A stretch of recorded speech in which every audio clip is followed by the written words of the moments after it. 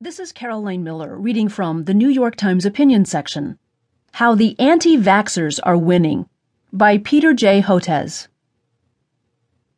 It's looking as if 2017 could become the year when the anti-vaccination movement gains ascendancy in the United States and we begin to see a reversal of several decades in steady public health gains. The first blow will be measles outbreaks in America. Measles is one of the most contagious and most lethal of all human diseases.